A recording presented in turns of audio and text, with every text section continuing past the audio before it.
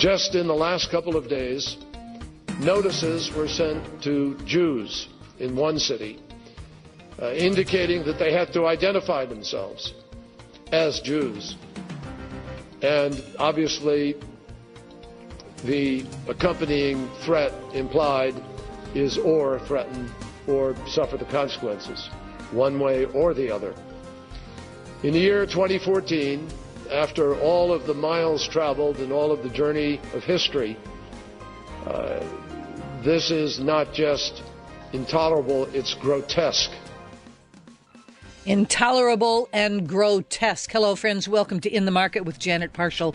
I want to get right to our top story, and I want to welcome immediately Joel Rosenberg into our conversation. Joel, of course, absolutely no stranger to our audience. He is the New York Times bestselling author. He's the founder and president of the Joshua Fund, and his latest book, and I don't know how Joel does this, boy, just points directly to this chilling announcement coming out of eastern Ukraine. His latest book is called The Auschwitz Escape. He talked about it on our program earlier. If you have not gotten this book, if you haven't read it, you will, well, if you're not moved to tears, then I think you fell asleep while you were reading it. But trust me, it's the kind of book that will not allow you to go to sleep. Joel, let me get right into this. Yeah, when I heard the story, I actually started to cry. I thought, oh, Lord in heaven, please don't let us do what we did before, which was look the other way. Why? Why in the world would there have been this directive for Jews to register, knowing that the world saw this before, and it's a pretty good bet that most of the world will not be quiet a second time? Well, Janet, good to be with you, and certainly the headlines are so evocative of what happened when Adolf Hitler began to take over in that region in the 1930s. You and I just had this conversation the other day, as you described. First, we have to look at the situation, which is there is some doubt at the moment whether the government of eastern Ukraine, the city of Donetsk, is actually behind these leaflets. There are leaflets being spread all over the city on official stationery with the signature of the mayor of the town, saying that Jews need to register by a certain date in early May as Jews at the local government headquarters, or they will be fined, their citizenship could be stripped, their assets could be taken, and they could be deported. Now, the pro-Russian separatists that control that town are flatly denying that they're behind this. Somebody's doing it, and if it's the government, and they don't want people to realize it's the government, then we presume we'll know soon. If it's not, somebody's trying to instill fear in the Jewish people. One way or the other, it is the kind of classic anti-Semitism that we saw in the 1930s that led to Auschwitz. Now, we're not there yet, but Jews are frightened, and they have reason to be. And as the Secretary of State said, it is intolerable and grotesque. You know, again, it's you pointed out something very important, and I hope our friends didn't miss it, which is either the government is doing it or there's another group that did. But either way, the targeted audience for animosity is the Jews. And when that happens, Joel, there's always a residual.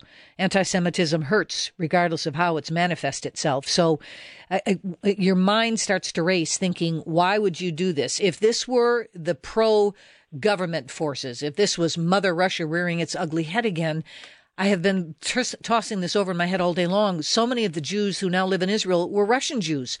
Why would they be going after the Jews in particular? I mean, was this part of the drive of the Jews out, as so beautifully exemplified in the song Anatevka and Fiddler on the Roof? I mean, why would Mother Russia, if it's them, and this is a supposition, I realize, this is not something we could substantiate at this point, but if they were the driving force, why would they do that? What would they hope to do? And there's an awful lot of Russia to sweep out if they desire to do this, is there not? Yeah, these are good questions, Janet. Of course, I love talking about these issues, although I wish this wasn't the issue today. Look, I'm getting a lot of pushback right now that I'm peddling rumors and stuff. Listen, the question is not whether this threat has been made, it's by whom. But as we just said, the Secretary of State himself has commented on these. He didn't raise a question whether it was real or not. But the question that you're asking is who stands to gain? Well, there's a couple of things. First of all, if and I underscore if pro-Russian forces are spreading this, either officially or unofficially to frighten Jews. First, it could be to persuade Jews to leave, so to sort of and do an ethnic cleansing, but that would not be a violent way, but it would be a cruel way to drive people out of their homes and steal their assets. Secondly, Vladimir Putin could theoretically be creating a pretext not to invade to kill Jews, but theoretically to, quote, rescue them, unquote.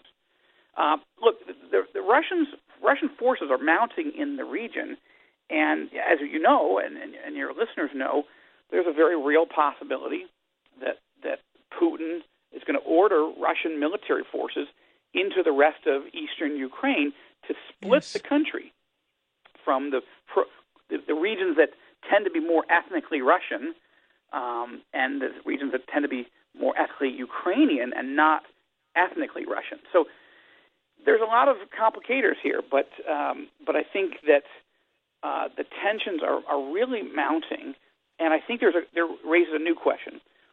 The question is, what will Israeli leaders do?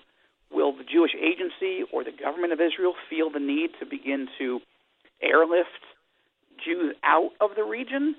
I mean, as much as as we hate anti-Semitism, there is a question why Jews live in Ukraine. Yes. Just put that on the table. I mean, my family escaped not out of Ukraine, out of Belarus, a little bit north, but that region is so soaked in the history of anti-Semitism, pogroms, the Holocaust, of course, and other things that I have to admit I don't exactly know why Jewish people still live there. It's certainly gotten better than the 1930s and 40s, but it may be that the Israeli government, and I hope if it happens with the help of Christians, would be standing with these Jews, helping them get out. Amen and amen. Joel, again, this is going to be an important moment for the United States as well. This is when we lead. Now, I'm very thankful our Secretary of State was swift with his response.